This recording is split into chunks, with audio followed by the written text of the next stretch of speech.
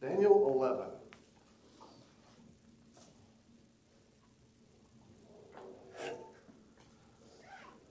Daniel 11.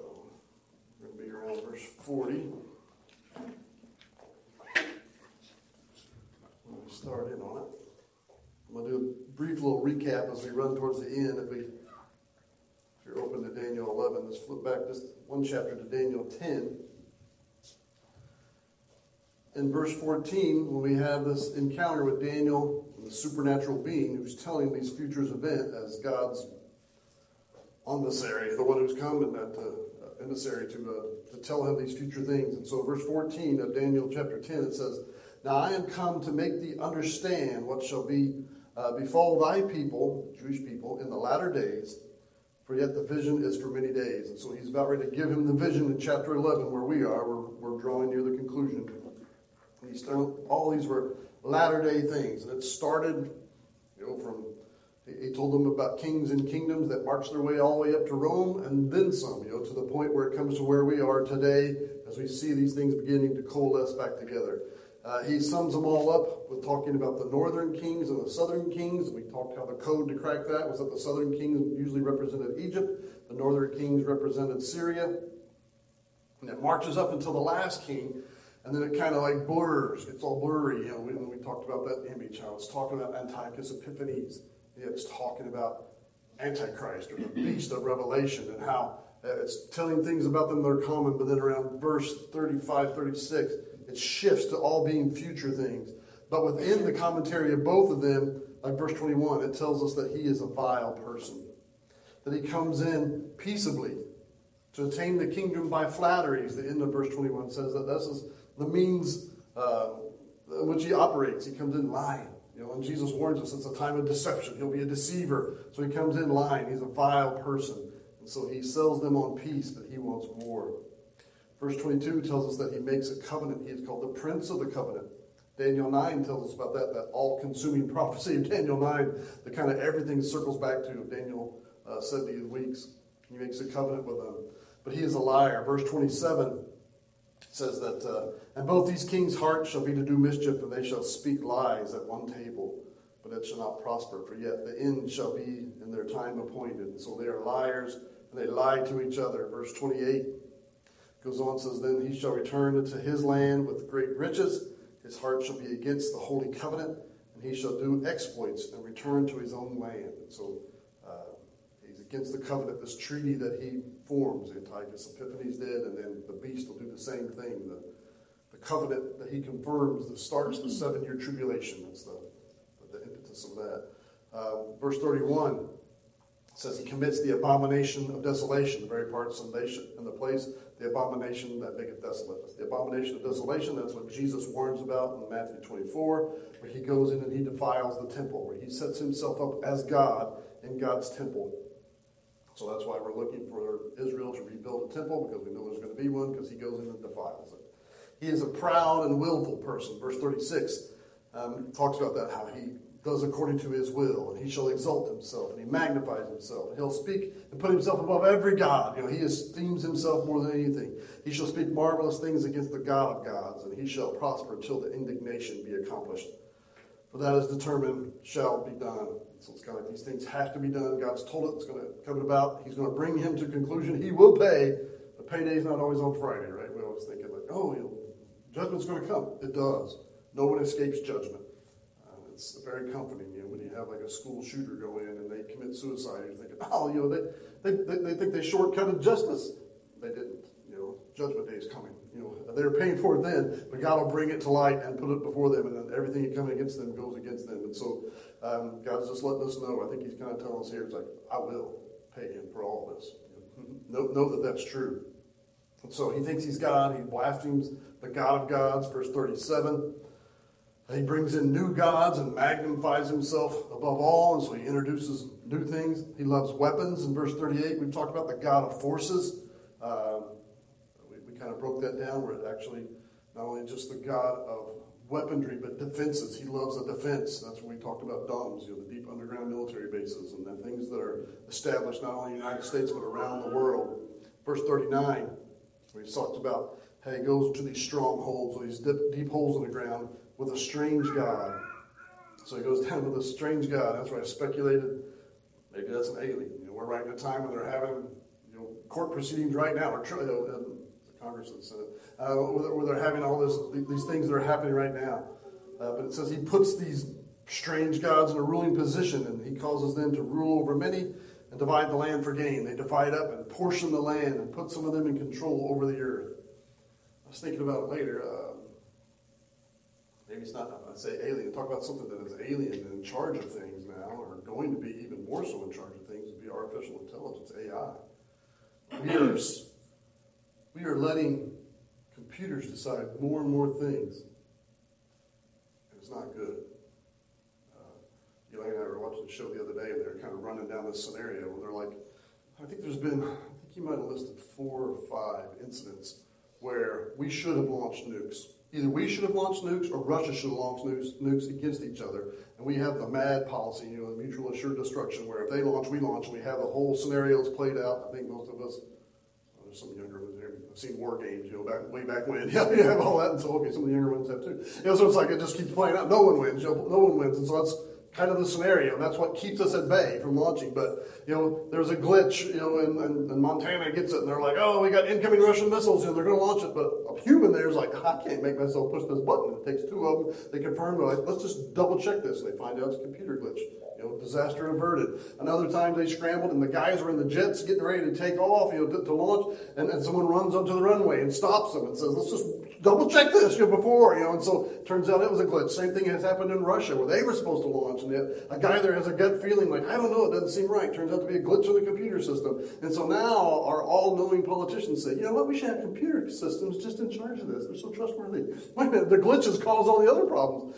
But they're going to have an AI a system of a flow chart. Basically, it's like, oh, if launch, then this. If this, then this. And there's no gut feeling. There's no one to say. There's humans involved in this. But we're saying we should put them in charge of that.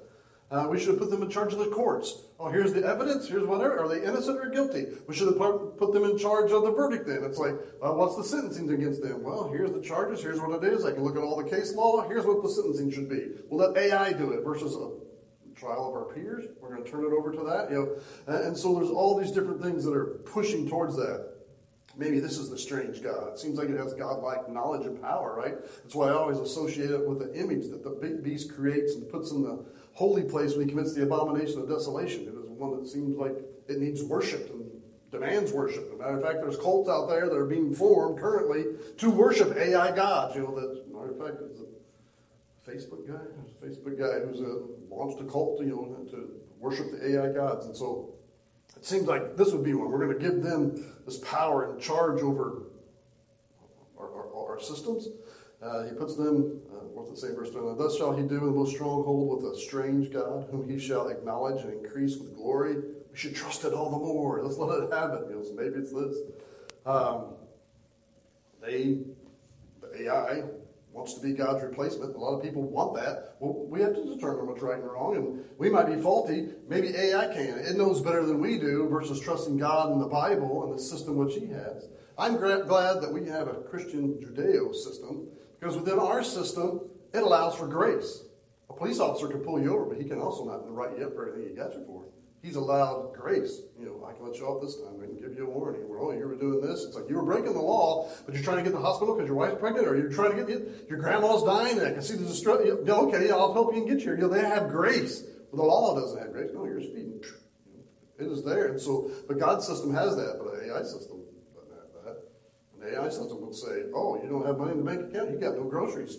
I'm not going. You don't have the app? You can't shop here. It's like you're not allowed. Oh, you said that on Facebook? Denied. You're not allowed to participate in our society. Your car didn't start. You can't. We're giving all this technology over, and it's all kind of coming to this one head. Especially by the time you marry it with the social credit score, the ESG score, and the banking standings. The ESG, again, I know I mentioned it before, it's the environmental social governance, which is their back door into putting it in place, because the American people were rebels. I want to say amen to that. So, we threw off tyranny. We threw off, that's who we are, and that's how we still are. Where the most of the other world has laws and things that put them into positions where they have to be governed. We have those that keep us free and supposed to fight against it. We have freedom of speech. That's why they attack it on every front. Harry and who's he married to? Meghan Markle. They come over here and they said that freedom of speech is one of the most dangerous, ludicrous things that we're allowed to have in this country. Of course, they like it. They read a book telling all about their thing, but they thought this is a dangerous thing. You shouldn't be allowed to say everything you want. We should have freedom of speech. We should have a diversity of ideas and put it in the floor to debate and do all this. But no, not with AI. You think wrong. No, it's not politically correct to think that way. Bang, you're deplatformed. You're shut down. You're out of here. And so they can deny you all these things. Go against your bank score. Now you're denied a home loan, or you can't get a car loan because we don't like you, we don't like your politics, we don't want your money. You have to put some posts out there that say some positive thing about the government, what it's doing, then maybe we'll give you a loan for that house, the land, or whatever else. If not, we're going to take it away, or we're going to deny you your job, we're going to deny you your food, we're going to deny you. And if you don't think that's coming and already happened, you need to open your eyes and do some research and see what is going on in and around the world. And just because it hasn't happened to us yet. I don't want to be Germany, where Germany is like, well, they came for the Jews, and they came for this, and they came for that, and they came for me, and there's no one left to speak up. We need to be speaking up now for all these that are being attacked for that stuff going on now, because it's all going towards this. It seems evil, it feels evil because it is evil, and I think we can see it being played out and veiled within these verses that God is telling us about now. AI, will be the one that can help decide whether you can buy or sell, or you can bank, or whether you can work, or whether you get educated, or whether your children can be educated, or if you can participate in this system. It's everywhere now, and it's only going to get worse. So I would say stop encouraging it. Get rid of your devices at home that work on everything automated. I'm not saying we should all be Luddites. I'm not against technology, but we need to be sober about some things and how we do it. I don't use it. I'll just state this right now and put it to hold me accountable. I do not use artificial intelligence to write my sermons. And I have to say that because it is the trend. It is the coming trend. And I'll tell you this, I don't even use it to gather my information, because even people that I would know and respect say they use AI to do the gathering of the information they want for a sermon. I want to talk about the mark of the beast today. Will you search the internet, chat GPT-4 and search out and give me the prominent verses and what I should use, and then can I give you an outline and put all the...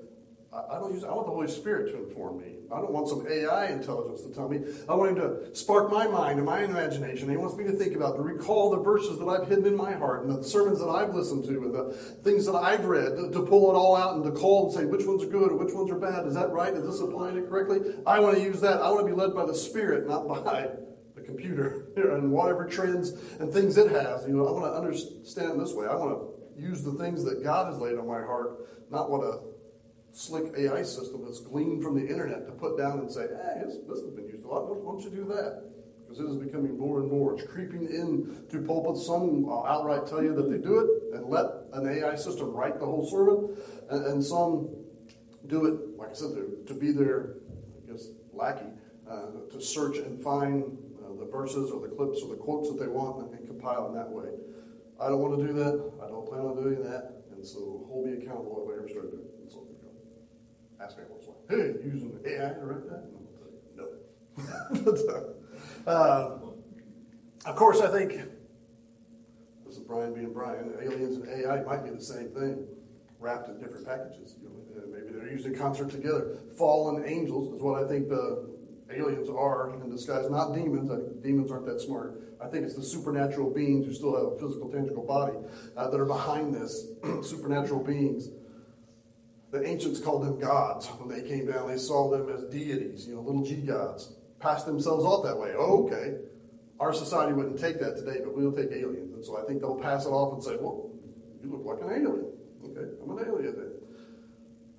And even in our secular world, they're starting to say, well, they're probably really not space beings in the sense that they've come from far away, because science, when I talked about the Drake equation last week or the week before, it shows that space is huge and that the chances of life being out there is pretty slim, and the chances if there was life out there for it to survive to be able to get here is nigh on impossible. And the space that they would have to travel to get here, the technology probably doesn't exist that would allow them to do that. So they're even starting to acknowledge that they're probably interdimensional. they're not coming from far away like another star. They're probably coming from the next dimension over, a different frequency than us, that we can't see them all the time, but they can shift between one frequency and another. That's the definition of a fallen angel or a spirit being. And they're even acknowledging that, and even acknowledging that to them. Well, not technically. It was easier for your simple minds to understand that earlier, but now that you're getting more educated and understand that there's 11 dimensions or 10 or whichever one they solve themselves or determined to be, we come from one of those, and we can shift between the two. And we're just trying to catch you up to where we are, help you in this next phase of evolution and merge you with technology to help you to be able to do this phase in and out. Why don't you just download your brain right now? First, you have to destroy your body. And then you'll be in the consciousness sphere where you can go between the two. It's all lies from the devil. It's all death and destruction and separating us and taking something that is not God's and what God has not determined to put it in charge.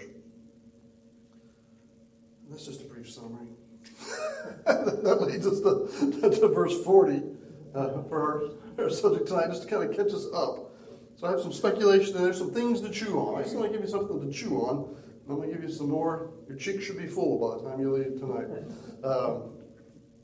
Verse 40 says, "And at that time of the end shall the king of the south push at him, and the king of the north shall come up against him, like as a whirlwind, with chariots, and with horsemen, and with many ships. And he shall enter into the countries, and shall overflow and pass over." Okay, this is written very prophetical. He kind of tells us where we are in this at the beginning of verse 40. It's at the time of the end. We're at near the end of the end. Now, all this is about the latter times. Remember, I read that first quote from chapter 10, where he said, "I'm going to tell you about the latter times." And he starts then telling about these last kingdoms that march up. We go to the earlier parts of Daniel. He gives us the last big four. Babylon, Medo-Persia, Greece, Rome. Rome revived in the last days. The days in which we are, as things are coalescing back together. So we think we're very near the end. The Antichrist putting himself on the scene. And so he says, now we're at the very end, or nearing the end of this last king, the Antichrist, the beast of Revelation, this vile person, at the time of the end. And then he starts using some familiar language that we have from earlier in the chapter. He starts talking about the king of the south and the king of the north. That's Egypt and Syria. That's how it's been. That's how we've interpreted it the rest of the time, and I think that's no different. But notice they're against him. So he's a one-world leader. He's a one-world dictator. Verse 40, but it says, "And at the time of the end shall the king of the south push at him." This is resistance. You're pushing against him. "And the king of the north shall come against him." Against him. He's not for him. He's not. He's saying no to some of the policies or some of the things he's doing. They don't like him and what he's doing in the direction he's going. So the king of the south and the king of the north are pushing against him. And so they're kind of like putting him in a pincer maneuver where they're pushing against him. And they come against him like a whirlwind. So the beast is not the king of the south. The beast is not the king of the north. So he's neither. He's the king of the world. He's the one that's called the prince that shall come. And they come at him, and it says here, they come like a whirlwind. And then it lists some of the technology that they use against him. They come with chariots and with horsemen, with many ships. And then it says then he runs. He runs and hides into many countries, and he overflows and passes over. So he just starts, open borders. He's all for open borders, no checkpoints, no walls. Got to get in there. I wonder if that's what we're doing. We're trying to destroy all borders.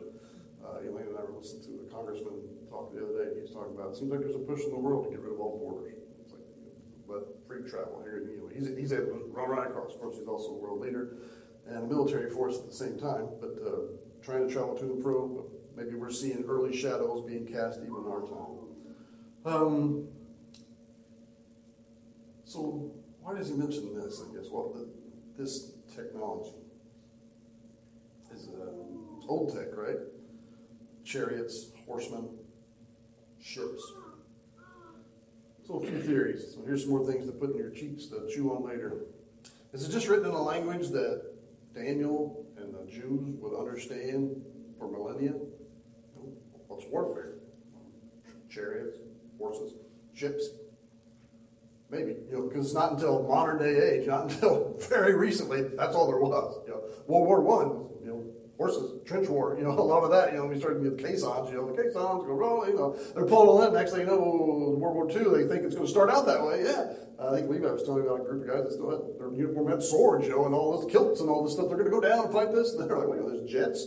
That doesn't help with a trench. That we can fly. And there's planes and there's Messerschmitts and they have all these different things, underwater submarines that we can't detect, and radar. And all of a sudden, tech's just like going crazy, right? Then we ended with a nuclear bomb, in the 40s. Up until then, it was war with horses and men and chariots. So maybe it's just using language that they understand. We still use ships. We don't use chariots and horses so much. I'm sure there's still some small place. Or maybe we're supposed to read this and then we're supposed to modernize it to today's tech. Maybe it's just like keywords, kind of like symbolism. Maybe whirlwind means helicopters. Because I've read that. Chariots, maybe that means tanks, like Bradleys or something like that. Strikers, infantry carrier vehicles, dragoons, mobile gun systems, reconnaissance vehicles, mortar carriers, command vehicles, fire support vehicles, engineered vehicles, medical evacuation vehicles, anti-tank guided missile vehicles, nuclear, biological, chemical reconnaissance vehicles. These are all military vehicles that would go underneath that category. Armed personnel carriers, light armored vehicles, amphibious assault vehicles, let alone light utility vehicles, mine-protected vehicles, and light armored vehicles, anti-aircraft vehicles that drag within the Iron Dome defense system, trucks and humans and whatever else we have to march around on. Maybe that's what chariots are.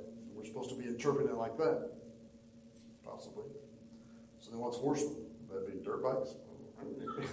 Jetpacks. I don't know if you watch, they've had jetpack races now. You got the guys that basically have like a bulkier Iron Man suit, where they have the pack on the back and then the stabilizers on their hands, and they're just zipping all around this racetrack. I've watched them do that, and up and down and around. And maybe it's like that, or maybe it's like those drones you can sit on and fly, or maybe true drones. Maybe it's just drones going on. I don't know. Or here's another way to think about it. Has part of earlier warfare, like an EMP, been deployed? An electromagnetic pulse. Electromagnetic pulse would take out most things and set us back to like it was before the Wright brothers, where the fastest thing would be a horse, and a boat, the ship would be a sail. That most of modern day technology would not work at all, would become worthless. So now they're back to kicking it old school with horses and chariots and things. That's one thought. That's so many people think. I have one last thought that I think that I might add. Because I can't, for a while I would probably throw my hat in that arena. Maybe something that set us back to the days like it was, to reset back to like Bible times as it was. Because a lot of the descriptions of all these things talks about horses a lot. The blood after this one battle is up to the horse's bridle. 6 foot deep blood, as it comes in. So apparently horses are there. He can look and measure it. But I also look and I think, he's talking about AI, or at least an image that he makes look as if it is alive, and if it fools and convinces people and they worship it.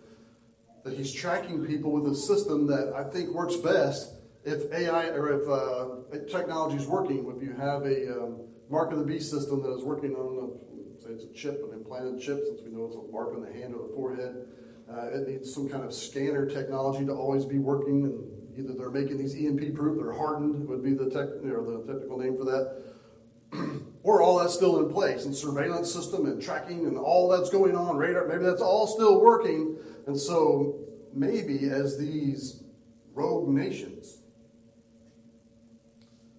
want to come against him, maybe they think that this has become a weak point. That the Antichrist and the beast and his system is so high-tech, and they put so much dependence on that they worship this strange God that might be technology, whatever this strange God of forces is, that he puts his whole devotion into, that he is depending upon this technology so much that it's like such a sensitive scanner, and it can track anything, and everything's marked to it, and everything's got a code, and everything goes back to it, that they see it as a weak spot. What if we don't go in a metal vehicle? What if we ride a horse? What if we march over there? What if we pull wagons? What if we go this way? How close can we get before his senses go off? Maybe it's that, that this strong defense that he has becomes a weak part because he depends so much on it that they use low tech to get in. kicking it old school. We did World War II, right? We cracked every code we got, except for Navajo. All of a sudden you put in some Navajo Indians, it's not a written language. They were able to translate everything back and forth. Germans never could crack it because it's not a written language. And so we used something old. We went old language. Instead of new code, and we went old speak. So maybe we do some of the same things. He depends on it so much so that the beast and his enemies say, let's just go low fire, go low way. And so maybe that's it. Maybe they're going to use that to their benefit. He can't use his radar. He can't use the chip system that he's embedded in him or whatever else that he has tied in with him, that they're able to go and do something. AI doesn't see them right or doesn't see them as a threat. That's just people. It's not a tank. It's not whatever else. And so before you know it, he's surrounded. The RFID is not working. There's no signal to detect. And so it's the ultimate tech, off-grid. It's like Jesus warns that. When you see these things happen, go off-grid. Run to the wilderness. Get out of here. Get off where he can't find you, because he's using all this that he's integrated into all the cities and things to be able to watch you and pass himself off as God. Verse 40 ends with saying he runs. So verse 40 says, and at the time of the end shall the king of the south push at him, and the king of the north shall come against him like a whirlwind, with chariots, with horsemen, with many ships. And he shall enter into the countries, and shall overflow and pass over. So he runs here. He takes off. And so he leaves where he's at. And so I was thinking, I'm like, I wonder where he's at. I think he's probably in Iraq or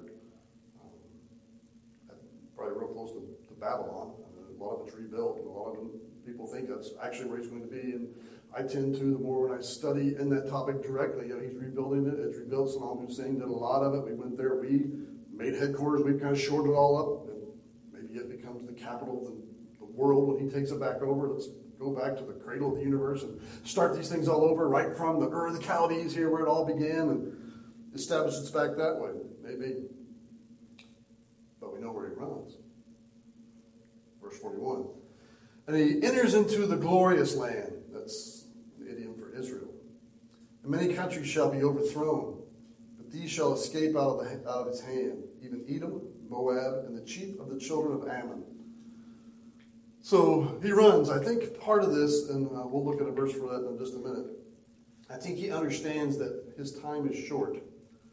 So he's like, I got to do as much damage as possible. So everywhere he goes, it's carnage. It's just destroy them all, launch it all, trigger, and go after it. So he starts beelining it for Israel, because he's satanically charged, he's satanically empowered, and probably satanically indwelt. When Satan's going to be all out evil, let's kill Jews. Let's go to the headquarters, let's go kill some Jews. And so they always run there. It's always evil's plan. So they try to hit God where it hurts most. You can't hurt God, so let's hurt him best by going by what he loves. You can't get Superman, he's bulletproof. Let's torture Lois Lane. That's the plot point every time. We can't get him. That's who God. We can't get God. Who does God love? Israel is his chosen people. Let's go persecute them. So he runs there. So Israel's God's chosen people. So Satan hates them. It seems like a lot are united with him, but there's some that escape his control. There's some that God puts within them enough to be rebellious against him and his global plan, even though they're not Christians and even though they're not Jewish.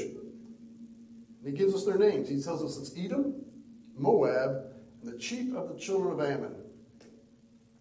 So I went on Google Earth, spin it all around, trying to look and see who's where and what's what. And so to line up that map of Edom, Moab, and the children of Ammon and compare it to today, that's the area of Jordan and Saudi Arabia. There you go. The house of Saudi, the Saudi Arabians. And so it's that south of Iran, down is the area of Jordan, Saudi Arabia.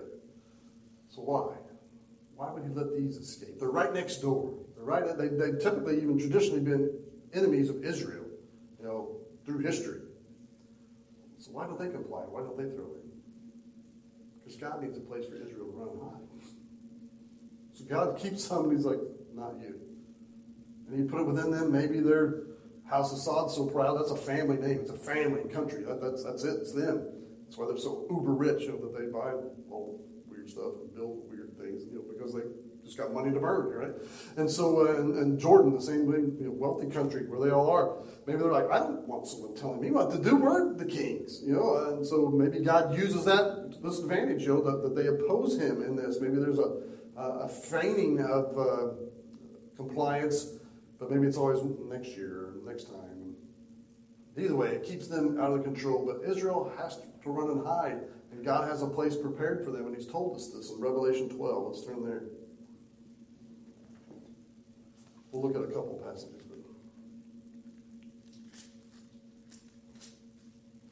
In Revelation 12 and verse 13 is a very interesting chapter. It's a good timing chapter over everything. We don't have time to go into all of it, but I've covered some of it. We went through Revelation and other things. But, I'm going to pick up towards the end here because we're past the midpoint of the tribulation. I think we've already had, I think we're at the tribulation. And I think the rapture happens. We go up to heaven. God kicks the devil out. We'll pick up verse 12, Revelation 12:12. Therefore rejoice, O ye heavens, and ye that dwell in them. Satan's kicked out. Right now, Satan can accuse the brethren. That's part of his job. That's what the Satan means, the accuser. He is up there accusing the brethren. Look who they are. Look what they're doing. There comes a point in time where God's like, get out of here. He kicks them out.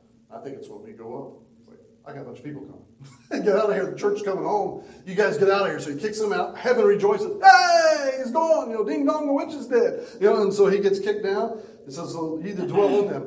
Woe unto the inhabitants of the earth and of the sea. He's coming down to earth. He doesn't have access to heaven anymore. He's not in hell. Hell is his prison. He's never been in hell. He doesn't go to hell. He avoids it. I don't want to go hang out in prison knowing that's going to be my destiny. And so, no, he doesn't do that. It's not for a place where he rules over it. It's a place where he is punished. And so he's in heaven, causing as much havoc as possible. But now he's thrown down and he's limited. He's only on earth. He says, for the devil is come down unto you, having great wrath, because he knoweth that he hath but a short time. 7 years? 3.5 years. And as it gets tighter here at the end, as he begins to see these resistors, his man, the beast, begins to make headway, and he starts destroying things, and he starts then running towards Israel to cause as much carnage. And so Israel is told to leave. Matthew 24, that's the whole passage when Jesus says, when you see the abomination of desolation, you Jewish people, run. Don't even go back to your house. Don't go get your coat at the other end of the field. Get into the wilderness. Well, what's the wilderness? It's the wilderness where Moses wandered around out that way. And so they run. Verse 13. When the dragon saw that it was cast to the earth, he persecuted the woman, that's Israel, who brought forth the man-child, that's Christ. So he's tired of them. Verse 14. And to the woman were given 2 wings of a great eagle. Some read that and think, America helps. We're the eagle. I don't know. But somehow she's given speed. She's able to get out before he can come in and do total destruction on them. That she might fly into the wilderness. She goes to the floor, into a place where she is nourished for a time, times, and a half a time. So this is at the midpoint of the tribulation, the 3.5 year point. From the face of the serpent. So she's given a place to hide. Israel's given a place to hide where he can't find them. Now, any he can find, he's destroying and he's killing just wantonly. We can read that throughout the book of the Revelation, let alone any Christian that he can find. That's why Jesus tells you, run, hide, get away where he can't track and find you. Verse 15. And the serpent cast out of his mouth water as a flood after the woman, that he might cause her to be carried away with the flood. I think that's Gentiles. He's using just people. Verse 16. And the earth helped the woman. This was a telling clue. And the earth opened her mouth and swallowed up a flood. They think this might be an earthquake or something. And the dragon cast out of his mouth. Somehow it protects them. And the dragon was wroth with the woman, and he went up to make war with the remnant of her seed, which kept the commandments of God, and they have the testimony of Jesus Christ. So it goes after all the believers. So it goes and runs in a hide in a wilderness, in a place that can be protected, that has an opening like a mouth to get there. And we think that is Basra. We call it Edom, which is part of these towns. If you look at Isaiah 63.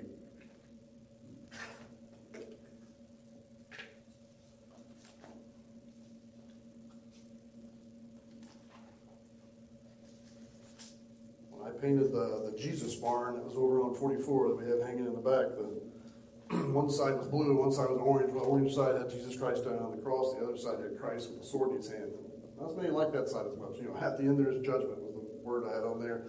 This is the passage that I based it on. I never got back. I planned on painting him red, but we never did. But in my mind's eye, that's what I was going to do. But it's based off this passage here in Isaiah 63. Isaiah 63, verse 1. Who is this that cometh from Edom, dyed with dyed garments of Bozrah? This is red. This is where the grapes were crushed. And it's like basically identifying Jesus Christ, and his garments are soaked in blood because he's already had a battle. So this is part of the battle plans of the end times. That is glorious in apparel, traveling in the greatness of his strength. I that speak in righteousness, mighty to save. Wherefore art thou red in thine apparel, and thy garments like him that treadeth in the winefat? Jesus says, I have trodden in the winepress alone, and of the people there was none with me. For I will tread them in mine anger, and trample them in my fury, and their blood shall be sprinkled upon my garments, and I will stain all my raiment. For the day of vengeance is in mine heart, and the year of my Redeemer is come. And I looked, and there was none to help, and I wondered that there was none to uphold. Therefore mine own arm hath brought salvation unto me, and my fury it upheld me. And I will tread down the people of mine anger, and make them drunk in my fury, and I will bring down their strength to the earth. And so he's like, I've had a judgment already. This isn't Armageddon. This is the precursor to Armageddon, where he goes when Israel's back against the wall. They're hiding in Bozrah, in the land of Edom, and they cry out. The devil's onto them. Save us. They think there's like a 3-day delay. He comes down, and then he rescues them, and he slaughters them all. And now he's flying. Now he's making his appearance at Armageddon, and he's already covered in blood. And he's about ready to judge the earth. What's in Edom? What's in Bozrah? That's where Petra is, and that's where we think that they're going to go to hide. This is a place that has a narrow entrance. It's a place that's carved out of the rock that has all these tunnel systems. Christians have already been stocking it full of food and Bibles and supplies for them. They think God somehow in this area must miraculously protect them before this final judgment. We could read more in Isaiah 34 and other places, but we'll just skip it for tonight. Go back to Daniel 11. So they run, we think they run, and Petra, not someplace else around there, or God opens up some place for them to go similar to it, where they can hide out. They do for the last 3.5 years. So now in verse 42 it says that he shall stretch forth his hand also upon the countries, and the land of Egypt shall not escape. And so, as we read in Revelation 12:12, that he has great wrath because he knows he has but a short time. So now he's just wanton destruction. It's kill as many as you can. If the first 3.5 years are likened to a pseudo-peace or a utopia on earth because the Christians are gone and all the naysayers who are against anything and everything are out of here, that they have this pseudo-peace, except for those who don't comply. Yeah, he has to use some kind of force against those who don't comply to keep the rest of us in line, right? So they always have an excuse for his violence and his destruction as he turns upon these other nations. But now it's been this wanton bloodlust this last 3.5 years, especially here towards the end as he draws in on them. And so that's why he says he even goes against Egypt, and he's going to try to destroy them. Verse 43 says, but he shall have power over the treasures of gold and of silver and over all the precious things of Egypt, and of the Libyans and of the Ethiopians shall be at his steps. And so he starts just tearing up Africa. The part that always strikes me in this verse is that there are treasures of gold and silver and precious things in Egypt. I thought we found them all, and they're all in the British Museum or the American Museum, and they're in museums around the world. I thought we dug them all up. I thought we had them all out of there. What is he finding? What's he got? I would say, one, I've always read this like, apparently we don't have them all, and apparently there's still something to be found, which it is still shocking. They're opening up new things, it seems like, every week. We can probably go on the Discovery Channel and find something all the time. And we found a new chamber. We haven't found much like Tutankhamun, but there's still some. Or, here's another speculation for you, or maybe as a world leader, he recollects all the artifacts of Egypt and he brings them back. He's the evil incarnate, right? And he's in charge of everything. Bring it all back. And now, since he can speak to all these demons and the devil and everybody else, he talks to the fallen supernatural beings that he sets up as a strange god over the world, these little gods. Using AI and them together, maybe he restores these relics to their original use. All the things that we get out in the museum, we're like, I don't know what they're doing in that picture. It looks like a light bulb, and that looks like a land speeder. It looks like a Huey helicopter. That's real things. If you haven't seen those on hieroglyphs and stuff, there's a lot of things where like, looks like they're plugging into something. And they're holding something. And it looks like, that's levitating. There's all kinds of weird images. Maybe he reconvenes it all to its original use. There's a chamber underneath the Sphinx that looks like a Lazarus pit where they think that they can reanimate someone who is dead. Maybe he's trying to do that. Maybe he's trying to do it all. But either way, maybe he gets all this together. He calls upon all these ancient relics, pulls them together, and reactivates these old weapons, or old weapons new. Maybe he takes the knowledge of the Anunnakis and the Tartarians and the elder races and their dark deities to summon up this evil for his use as this last stand for the Battle of Armageddon. And he calls it all up to make this big stand against God. Maybe. That's how it would be if Rock was in the movie. It's something similar like that. It says he's just going after it, and he pulls up something. He opens the Stargate. I don't know. He pulls it all together. But while he's doing this, while he's on this rampage and he's just cutting the path of death through Africa, verse 44, he says, "But tidings out of the east and out of the north shall trouble him. Therefore he shall go forth with great fury to destroy and utterly to make away many," or destroy many. So tidings out of the east and out of the north. This is one event that we have recorded for us in the book of Revelation. The tidings out of the east part. The north part, a little more complicated. We think it's Russia, the Gog-Magog. There's a Gog-Magog battle that we haven't talked about at all because it's where it fits. Where does it go? Is it pre-tribulation or is it after the tribulation? Is the big discussion. And so that would be a whole other lesson by itself that doesn't really fit in here right now, so we're not going to cover it right now. But Russia is in there. It would be the north, we think. And then Kings of the East is where we want to look at. It's the one that tells us the most about in Revelation 16, if you turn there. Revelation 16 is the sixth vial. So there's only one judgment left. Revelation 16 and verse 12 says, "And the sixth angel poured out his vial upon the great river Euphrates, and the water therefore was dried up, that the way of the kings of the east might be prepared." Has anybody in here ever seen a social media post about the great river Euphrates being dried up? I think most of us, right? I've probably seen those, and they show there's these chambers and all kinds of stuff that's down and under there. Yeah. I've got an article where they built the first dam that blocked Euphrates probably in the 90s. And I thought that was answering this verse. But now we literally have Euphrates drying up to nothing. But it says that this is to prepare the way of the kings of the east. How late are we is where my mind starts going. That we are now, this is 7 years of the tribulation, but we're starting to see those signs come about even now. The kings of the east. The kings of the east would be who's east of the river Euphrates. That would be Iran, Afghanistan. We don't hear those in the news ever. India, Nepal, Myanmar, Vietnam, China, Japan, Mongolia, Kazakhstan, and all those guys, the standings.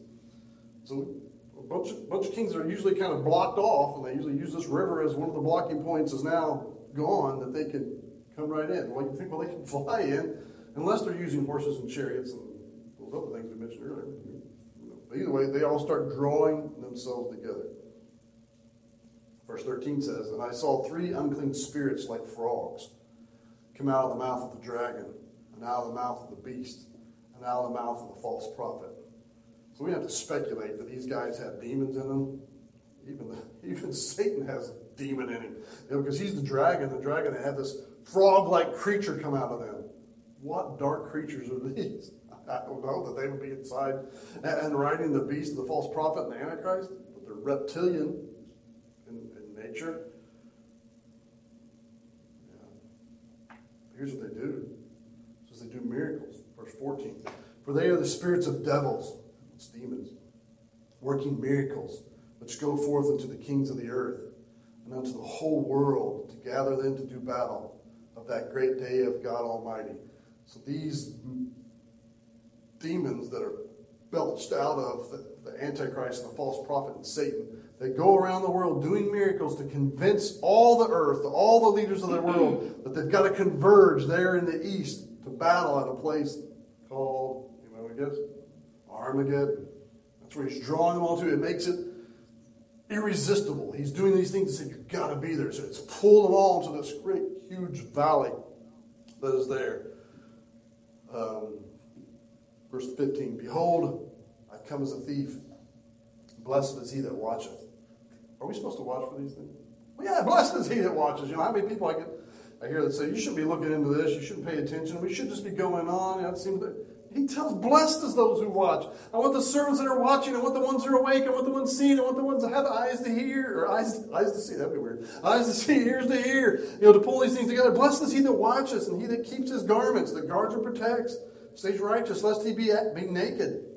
He's prepared, robed in righteousness. We have salvation, Christ's righteousness. And they see his shame. So he wants us to be prepared, saved, and ready. We see these things coming. It should motivate us to live better. Verse 16, and he gathereth them together into a place called in the Hebrew tongue Armageddon. So that's where it's building to. That's why this is the last at the end, where the beast is on this murderous rampage going through Africa. He's down in like Ethiopia. He's down in the south in there now. He's going to draw them back up into the east, draw them back to the glorious land where this battle's going to take place, where the kings of the east are coming across the river Euphrates and is drawing them over. He's gone to the whole world and drags them. It's still weird that he doesn't talk much about America here. So many people think are like, something must take us out. That we're not part of coming in. Either that or we're the Antichrist army. That we're the beast system that he's riding, that he's using in all this, and we're so ingrained in it that he can't separate us from it. And so either one, we're the beast army, boo, or two, that we're destroyed before it happens. It does sure seem like we're under attack to divide us, to destroy us, to take us out, and not let us be who we are anymore and make us something different. Just saying. That's all part of this satanic plan. So there's one verse left in Daniel 11, but we're going to look at that next week because it's Armageddon. And so we'll take some time and we'll look into that. We'll look at all the passages I can find. We'll read them all together, try to put them in the context and make a picture in our mind of what it's like and what it's about. And then we'll start chapter 12, which is a very cool chapter. So we'll get to end with that. I appreciate you being here, thinking on these things with me. And so again, try to just study these scriptures, put them together, see what the Holy Spirit pulls out and shows to you, and let him be your guide. And we'll sound the board here together and just try to figure it out as we see the days approaching. Resolution gets clearer and clearer as we can see things happening.